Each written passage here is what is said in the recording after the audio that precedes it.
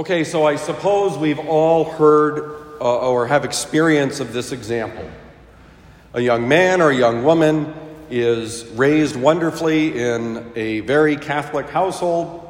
They go off to college and all hell breaks loose. They don't study, nobody is telling them what to do, they drink like fish, they do all kinds of horrible things. And the parents look at this reality and say, well, the problem was college. If we simply had not sent him to college, this would never have happened. Maybe the solution could be we should go back to the ways in which it was when people didn't go off to college and see their lives disintegrate into chaos. Today, we celebrate Pope John the 23rd, who really built upon decades of preparation to make the church acknowledge the deeper truths of spirituality. You see, the temptation for us, I think, is that we can settle for what's on the outside.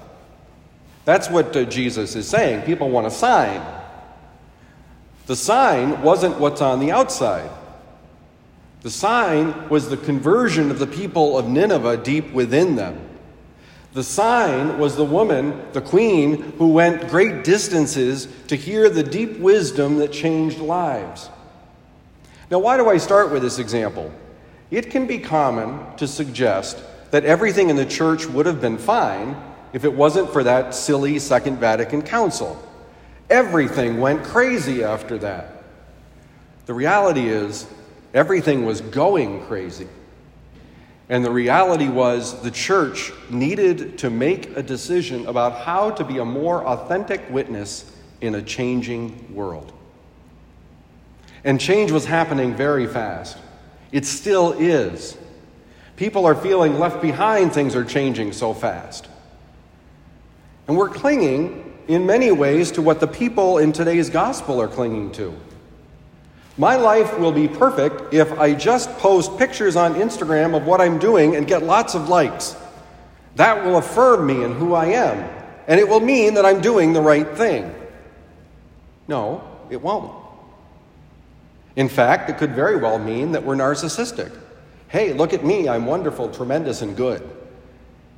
It may not be turning people to Jesus at all. We can say that if I just do good external things, people will see the depth of my faith. Not necessarily.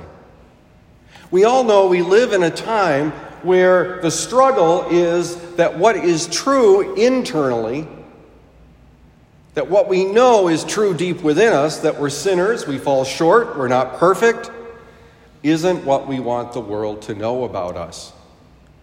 And yet, that is critically the problem with the current age. I've heard it said that what we really need to do is to cling. We really need to hold on to those external things that will make us wonderful. Now, to be sure, just because something is new does not make it wonderful. There were some rather silly things that occurred, and I would be blunt like St. Paul, some rather stupid things that occurred after the Second Vatican Council. I want to let you know that I'm a very good maker of felt banners. Although it did teach me a little bit about Scripture, I never really quite understood what the point was.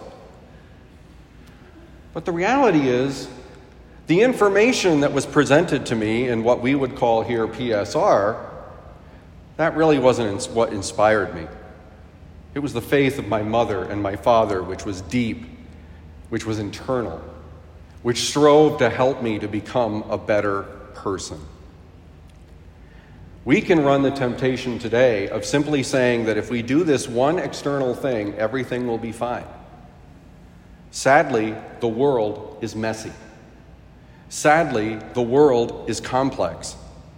Sadly, we see all around us people's lives who are broken because of addiction, because of difficulties accepting the fact that the world is different, difficulties in relationships, pornography, There are a limitless end.